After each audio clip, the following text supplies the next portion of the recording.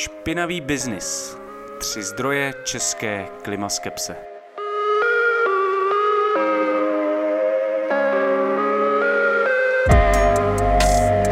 Článek Vojtěcha Pecky ze série Chobotnice klimatických dezinformací.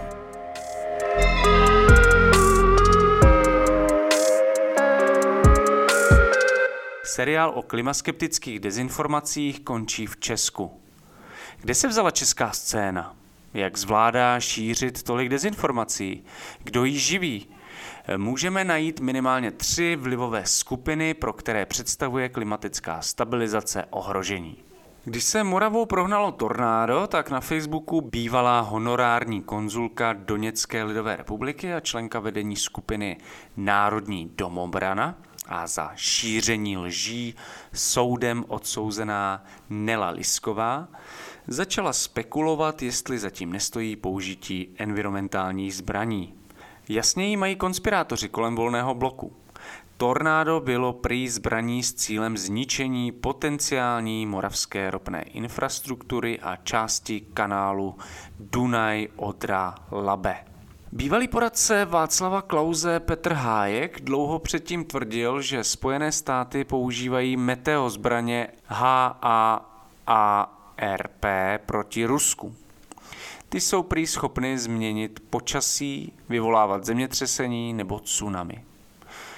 Podle Terezy Hýťové, dříve SPD a pak Trikolóra, je vliv CO2 globalistická teorie a ve skutečnosti za oteplování může úbytek zeleně. Podle Radima Fialy z SPD všechno směřuje k budování klimafašistické diktatury a zavedení zeleného gulagu.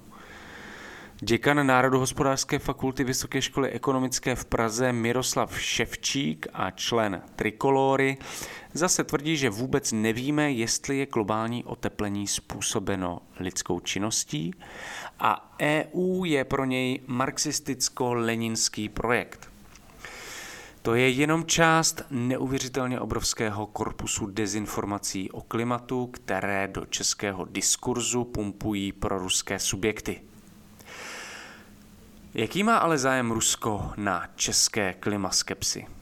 Když roku 2019 hořela Sibiř, Alexej Žuravljov, poslanec Dumy a předseda nacionalistické strany Rodina, tvrdil, že takové léto není možné a musí za ním stát ovlivňování klimatu americkou armádou.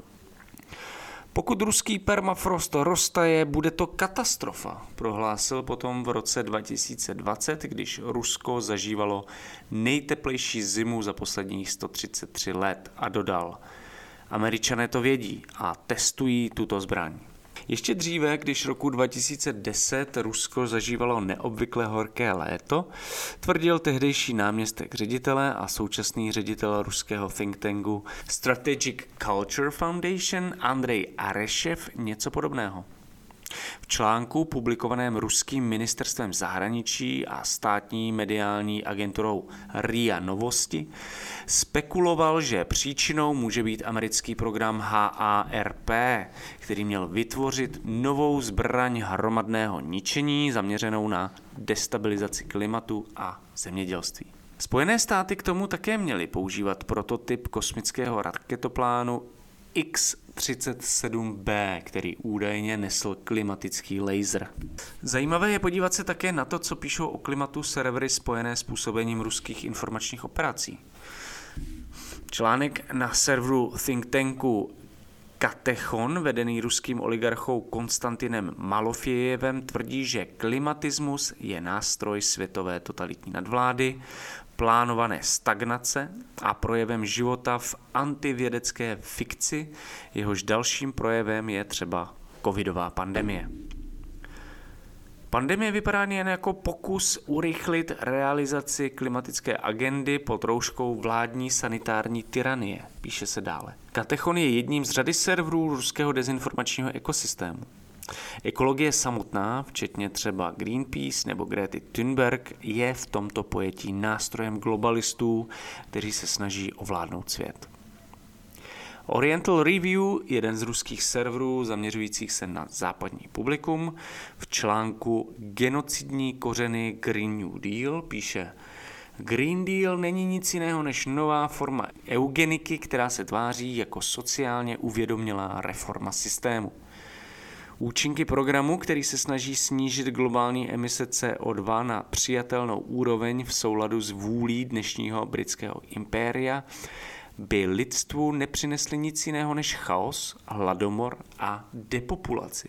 Green Deal má podle Oriental Review kořeny ve skupině neomalthusiánů, tato skupina měla mimo jiné stát za zavražděním Johna F. Kennedyho, která se snaží vytvořit nový světový řád prostřednictvím organizací, jako je World Wide Fund, Sierra Club nebo Římský klub.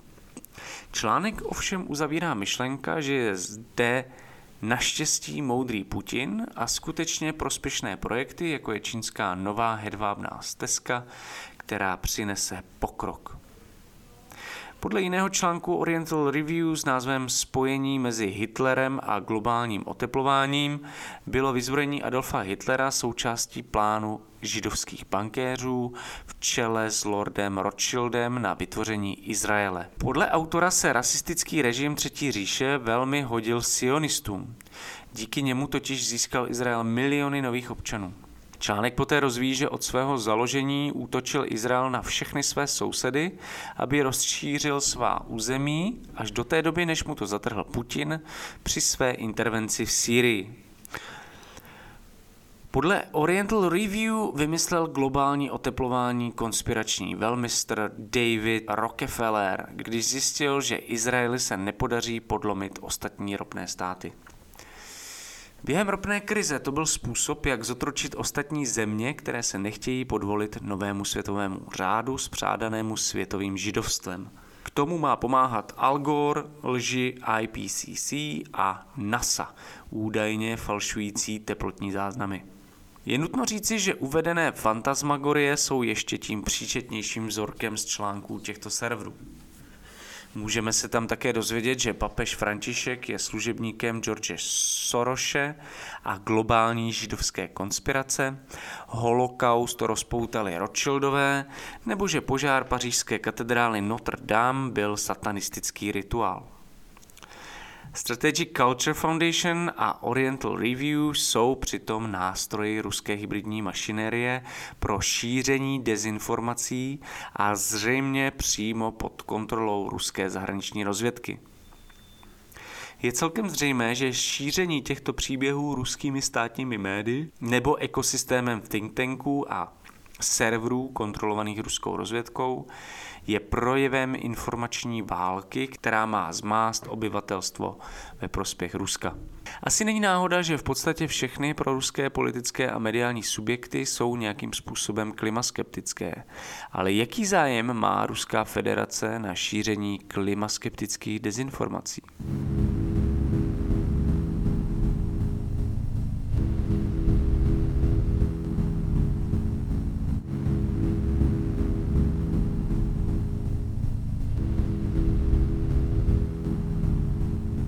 Zatímco pro řadu sovětských satelitů byl pád Sovětského svazu cestou k autonomii, politické svobodě, národnostnímu sebeurčení a také hospodářské prosperitě, pro Ruskou federaci znamenal naprostou pohromu.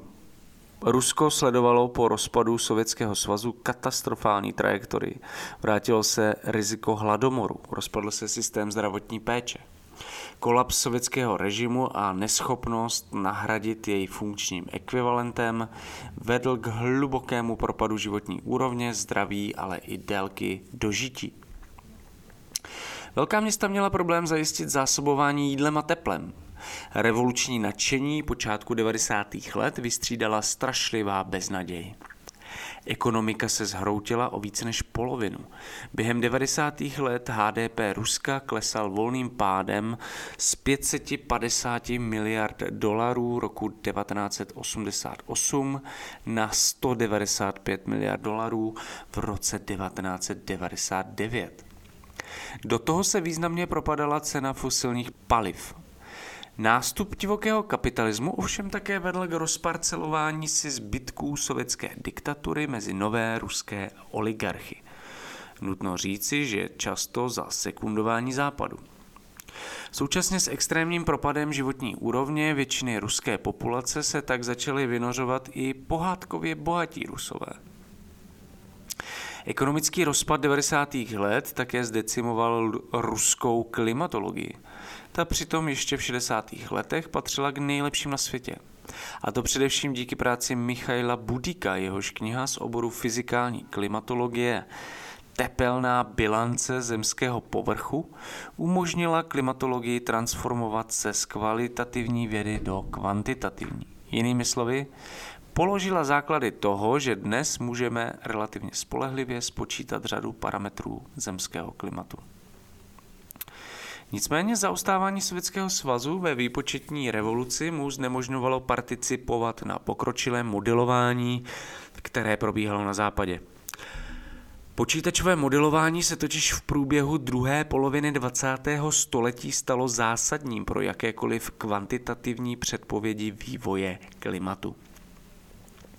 To vedlo sovětské klimatology k tomu, že museli hledat alternativní cesty, jak zůstat v kontaktu se západním výzkumem.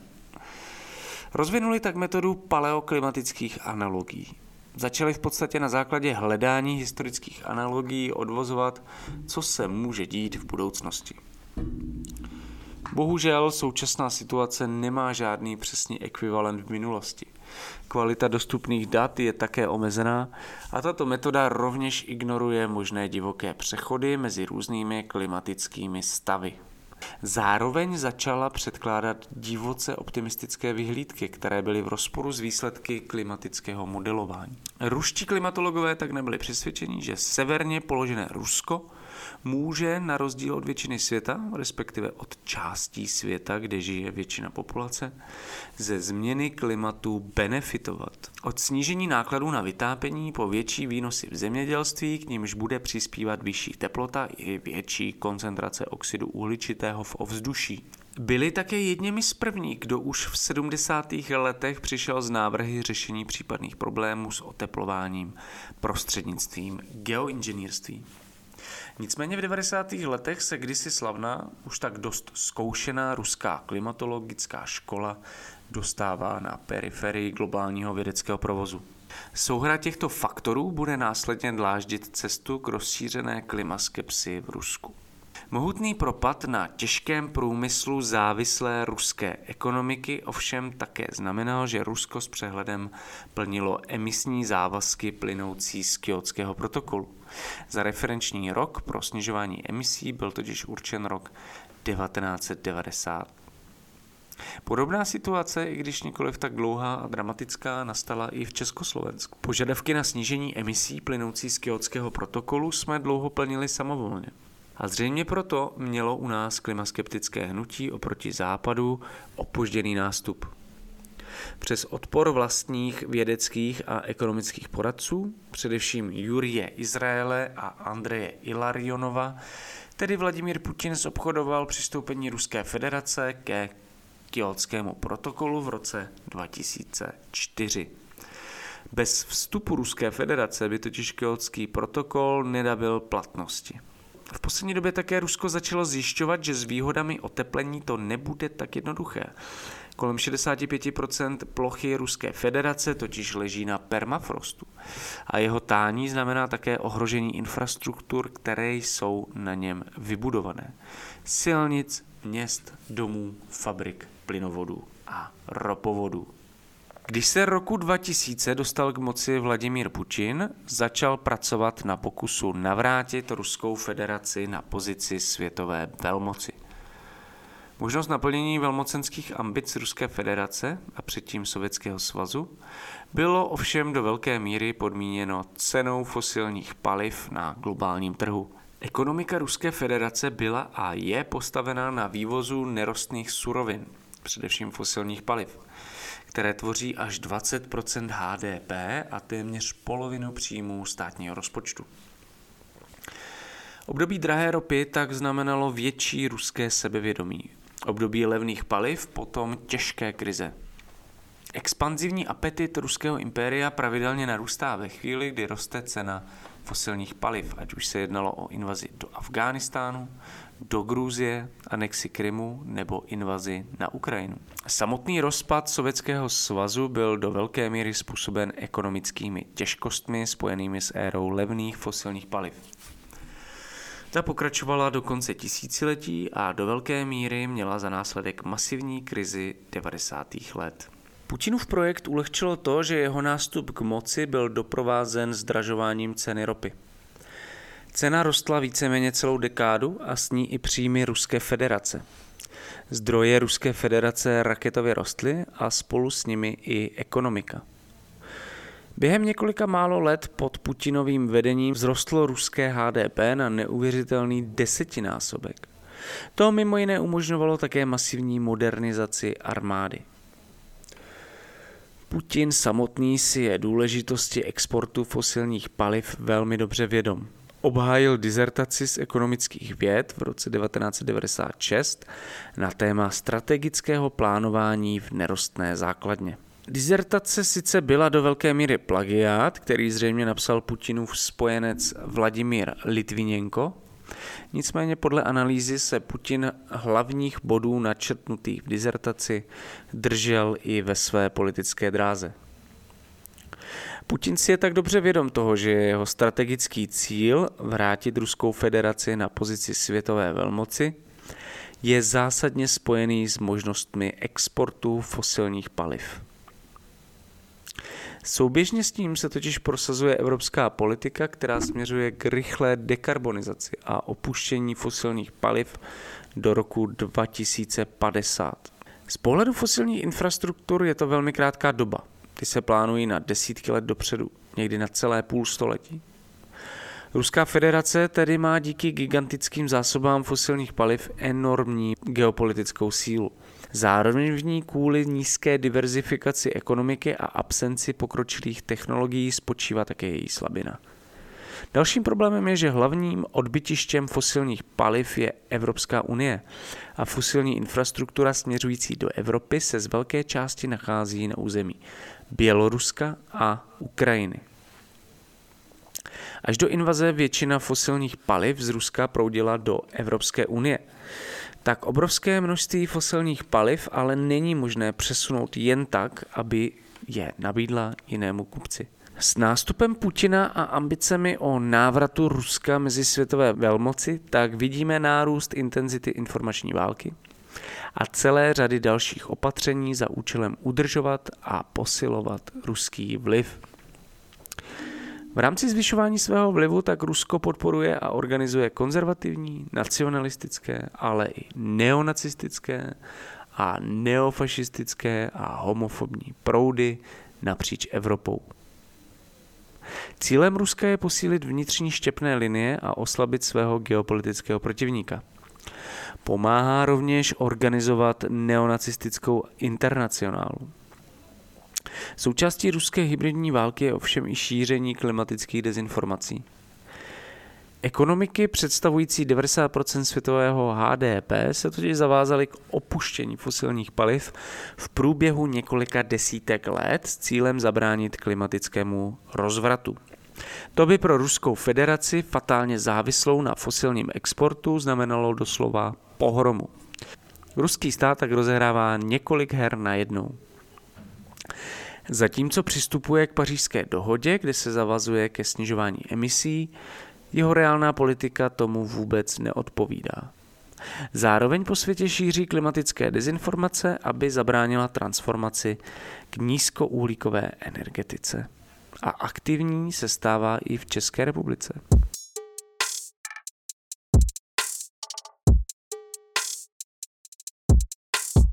Kvůli ekonomické krizi během transformace raných 90. let došlo k masivnímu útlumu emisí oxidu uhličitého i v Česku. Zatímco klimaskeptické dezinformační hnutí na západě získávalo silný vliv už od počátku 90. let, semiperiferní Česko zůstávalo stranou zájmu. V českém prostředí je celé téma klimatických změn zpočátku značně omezené na odborné kruhy, případně na popularizační úsilí nevládních organizací.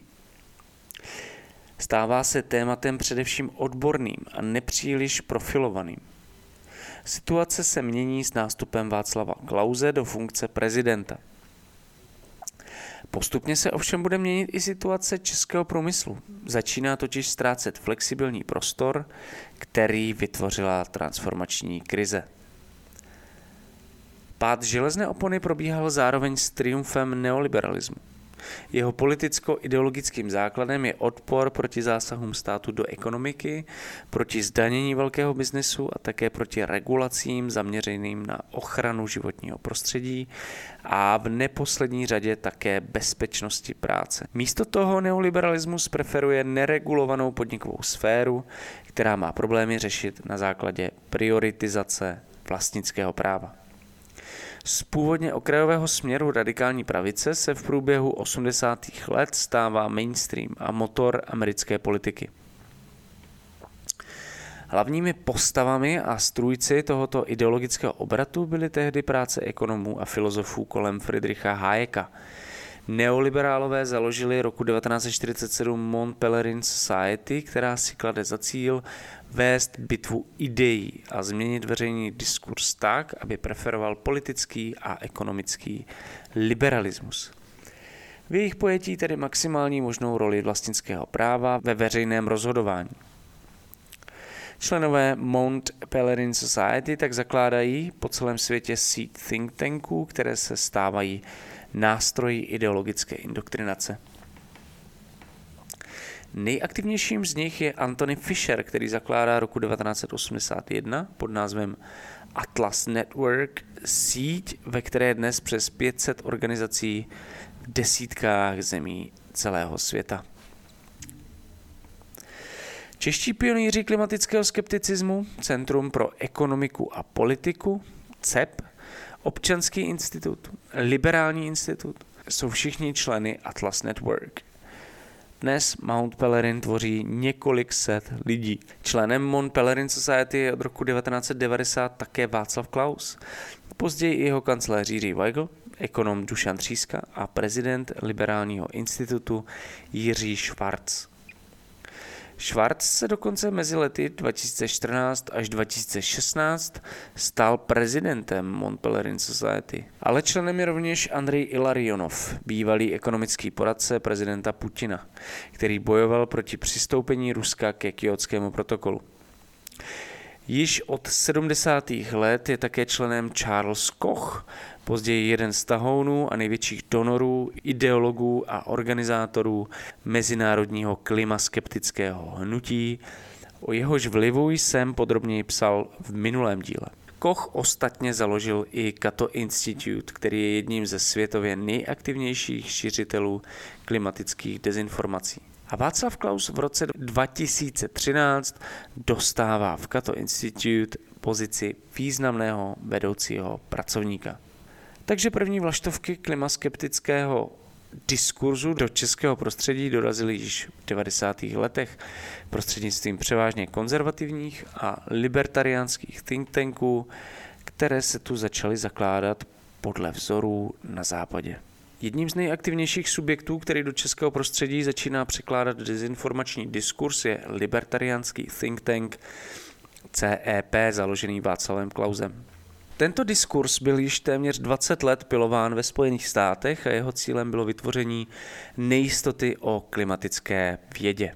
V CEPu se schází spektrum klimaskeptiků, kteří jsou aktivní dodnes. Od konspiračního šílence Petra Hájka přes Jana Skopečka nebo Ladislava Jakla až po členy Strany svobodných občanů Petra Macha. Jako první publikaci o globálním oteplování přeložil CEP v roce 2007 knihu Globální oteplování fakta místo mýtů, původně publikovanou organizací National Center for Policy Analysis, založenou Anthony Fisherem. National Center for Policy Analysis stála u zrodu jedné z nejúspěšnějších klima dezinformačních aliancí v USA, Cooler Heads Coalition, mohutně financovanou ropnými giganty ExxonMobil a Koch Industries. CEP potom zve do českého prostředí dezinformační profesionály, jako je Fred Singer. O jeho vlivu a souvislosti s lobby tabákového průmyslu byl 3. díl této série. Pořádá přednášky a promítá filmy jako Velký podvod s globálním oteplováním. CEP také vydává knihu Zelená apokalypsa Ivana Breziny, která je plná fám, dezinformací a bludu. Otvírají ovšem Václav Klaus úvodem. Renomovaný ekolog a publicista Ivan Brezina ve své knize Zelená apokalypsa přesvědčivě ukazuje, že ekologisté až na výjimky přehánějí a lžou.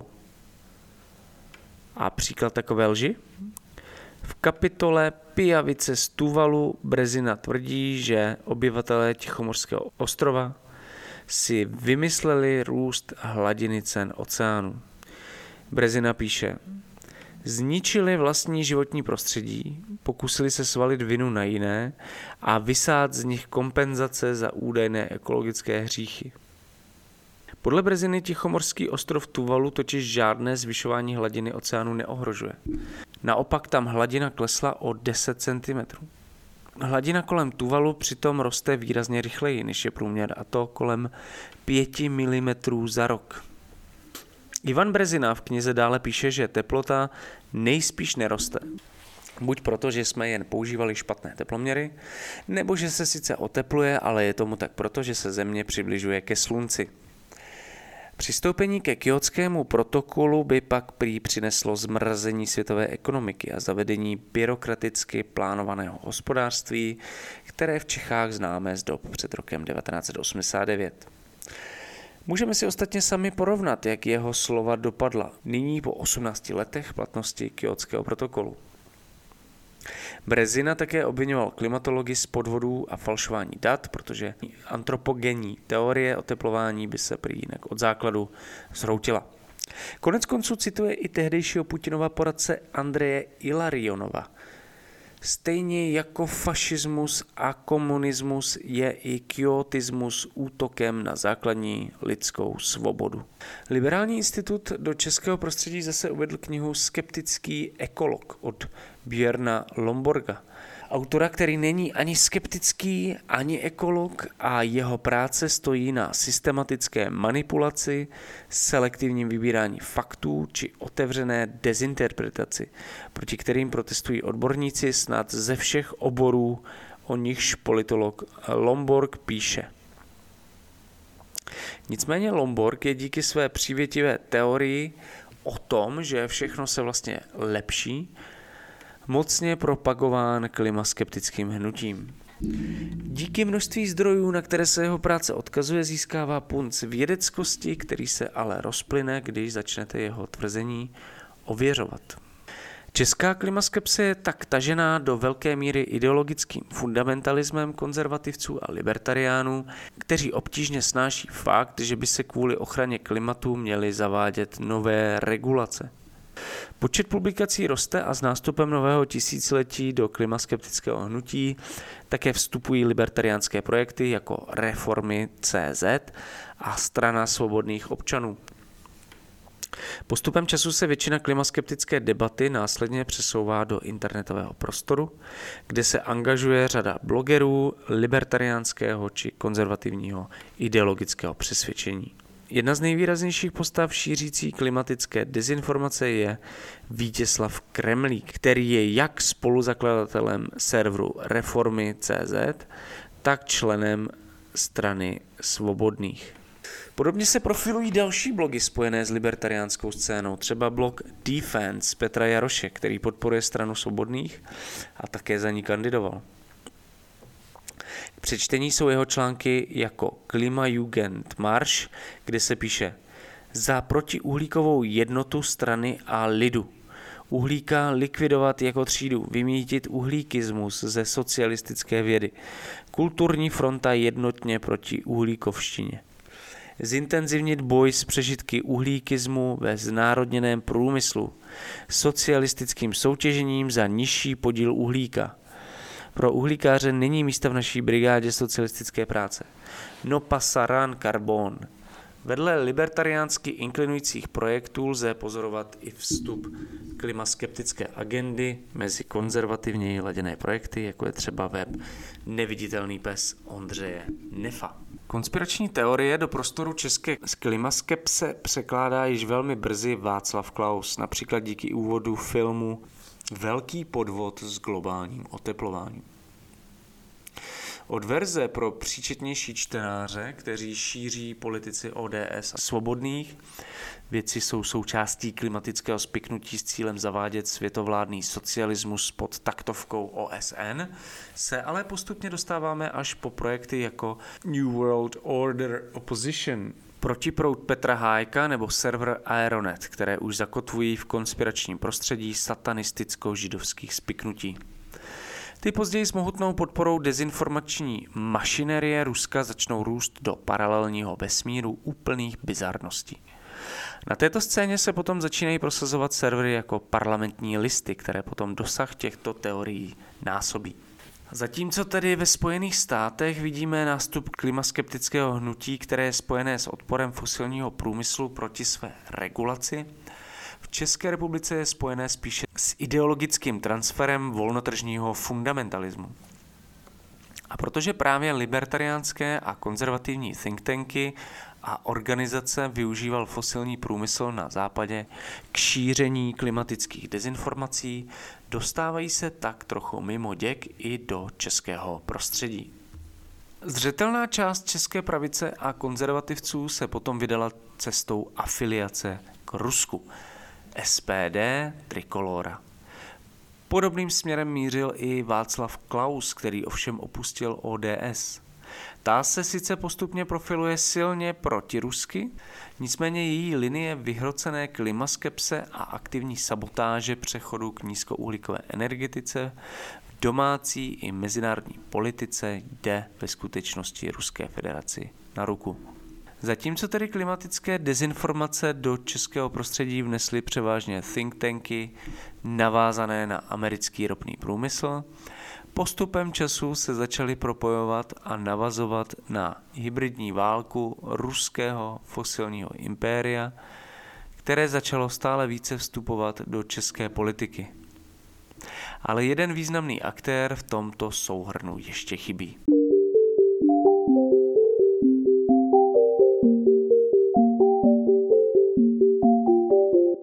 Po roce 2000 začíná být čím dál jasnější, že klimatické změny jsou reálný problém a řada fosilních aktiv se stává toxickými.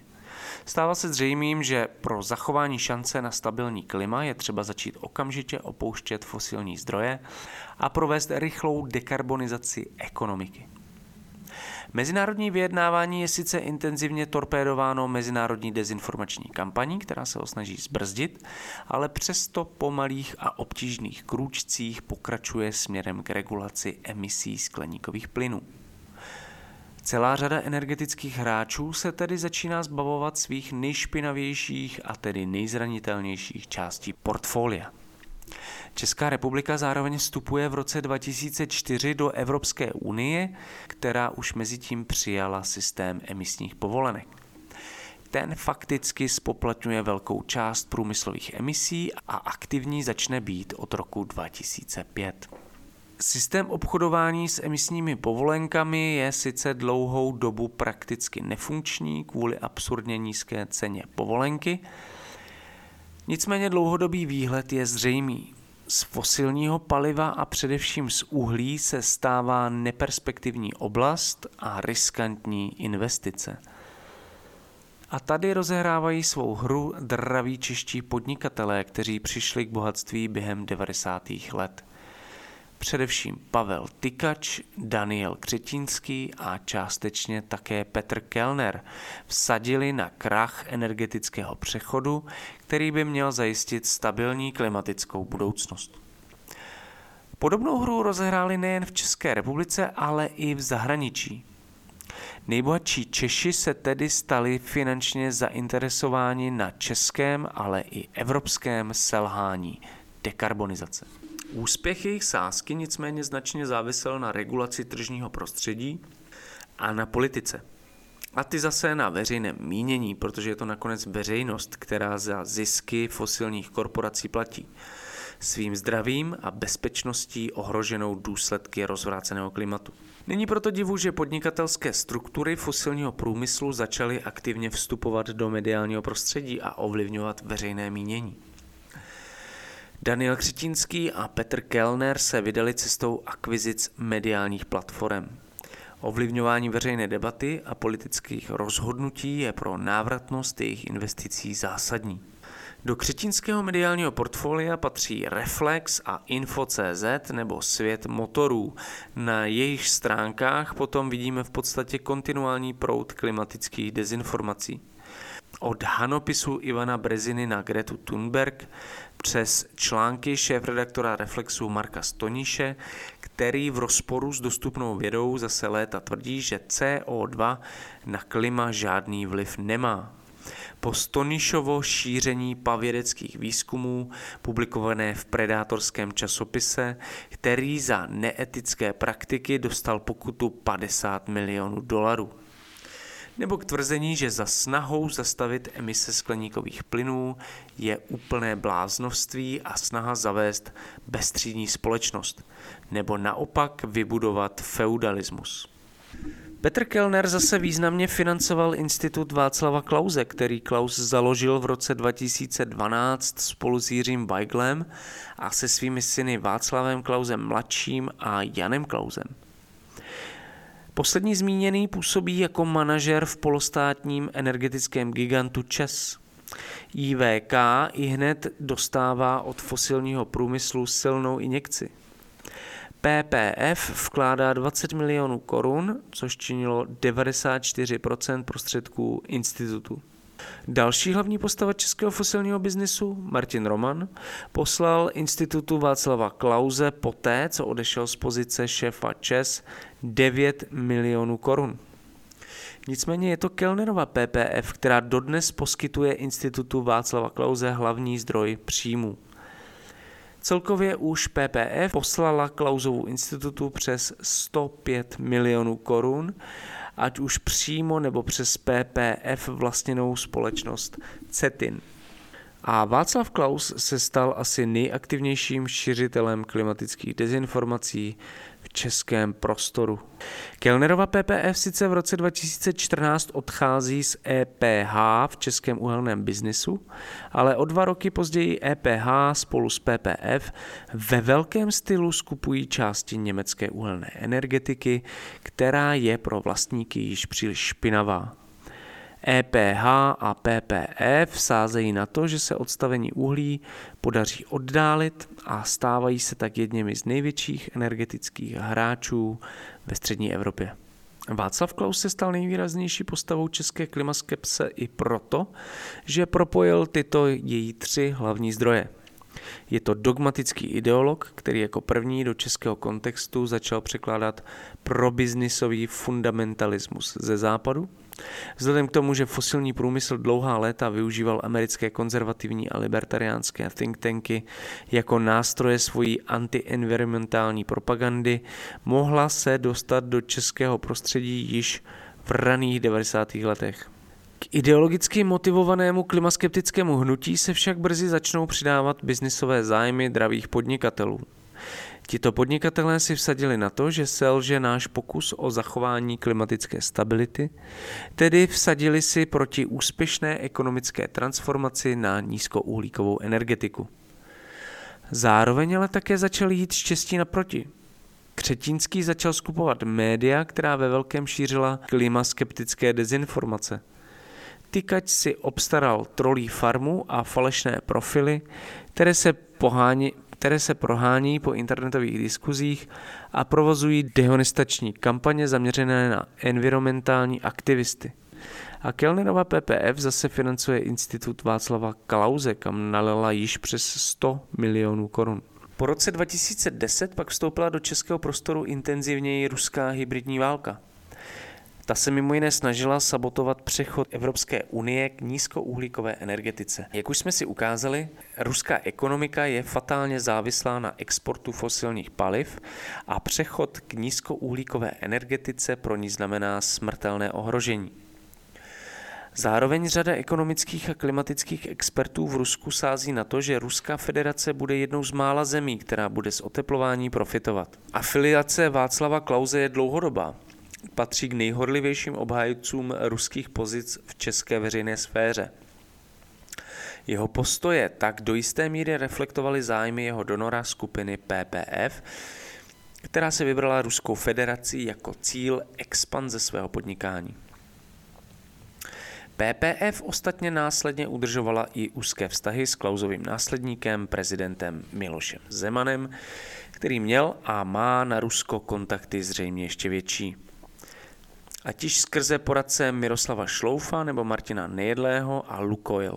Podle reportáže Voxpotu se v Zemanově comebacku činily i ruské tajné služby. Nicméně pro Zemana je, na rozdíl od Klause, téma klimatu spíše okrajové, byť zastává podobně klimaskeptické pozice. Klaus podobně jako Miloš Zeman s oblibou navštěvuje také Rhodské fórum podporované Konstantinem Malofejevem a organizované Putinovým blízkým spojencem a dlouholetým agentem KGB Vladimírem Jakuninem. Malofejev je vyhraněný antizápadní konzervativní ideolog, který prostřednictvím mediálního projektu Cargrad TV a think tanku Katechon propaguje ideu, že neskažená ruská ortodoxie stojí proti dekadentnímu západu, včetně globalistického satanismu. Kromě toho je na sankčním seznamu EU již od roku 2014 kvůli financování separatistických skupin na Ukrajině. Je mu také zakázán vstup do Bulharska a na 10 let kvůli korumpování místních politiků ve snaze ovlivňovat zahraniční směřování země. Jakunin je pro změnu kvůli šíření vlivu putinovské Ruské federace na sankčním seznamu Spojených států, Austrálie, Kanady a Británie. Zřejmě využívá Rhodského fóra a štědře financovaného institutu Dialog civilizací k šedé diplomacii a ovlivňování vybraných významných osob veřejného života. A Václav Klaus je vedle Jakunina jedním z členů jeho dozorčí rady. Když tedy Ruská federace začala používat manipulaci cen plynu, aby rozložila Evropskou unii a její ráznou odpověď proti invazi, přispěchal Klaus s tím, že za zvýšené ceny energií není odpovědné Rusko, ale zelené blouznění. Klaus ostatně kvůli své obhajobě ruské expanze přišel i o pozici v Cato Institute. Podobná odpověď přišla také z ODS, která okamžitě začala volat po zrušení cen emisních povolenek. ODS si drží masku konzervativní strany racionálních pánů v oblecích, přitom jí její klimaskeptický lunatismus nečiní moc odlišnou od paranoidního třeštění ruské páté kolony. Blouznění Petra Hájka o klimatických zbraních způsobujících sucho z oběžné dráhy není moc daleko od tvrzení senátora ODS Jana Zahradníka, že skleníkový efekt neexistuje. Nebo Alexandra Vondry, že klimatická věda je něco mezi náboženstvím a vexlováním s granty. Nebo senátora Tomáše Jirsy, který si myslí, že vědci si oteplení prostě odhlasovali a určili posledních 200 let civilizace jako původce všeho zla.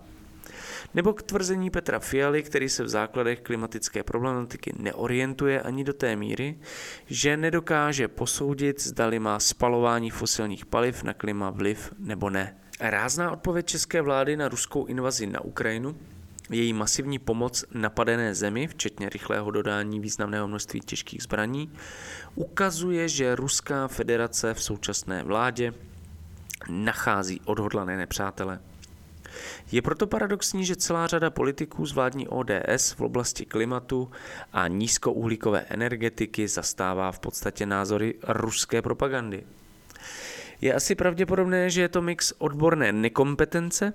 Prakticky všichni politici ODS ukazují, že nemají ani elementární vzdělání o základních aspektech klimatických změn, ideologického dogmatismu spojeného s probiznisově fundamentalistickou mentalitou a vlivem velkých hráčů v energetice. Je tudíž paradoxní sledovat výpady vůči ekologům, když je politici ODS označují jako ruskou pátou kolonu, když v krizi prosazují přechod k nízkouhlíkové ekonomice. To je ovšem něco, čeho se Ruská federace obává nejvíc.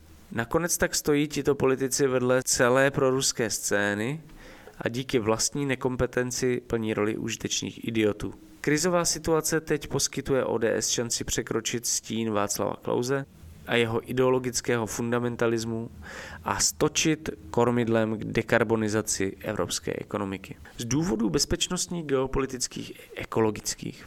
Ostatně příklady celé řady politiků ukazují, že ochrana klimatu se nevylučuje ani s konzervatismem, ani s ochranou volného práva.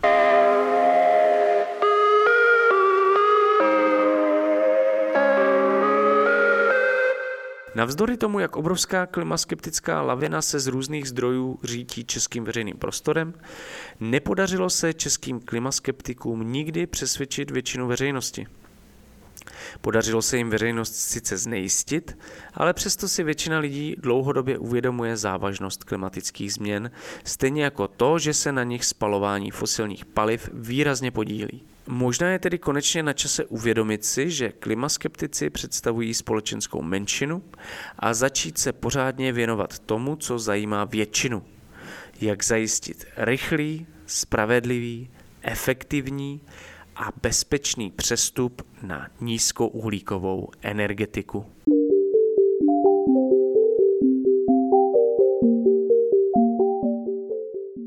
Právě jste slyšeli článek Vojtěcha Pecky Špinavý biznis, 3 zdroje české klimaskepse ze série Chobotnice klimatických dezinformací.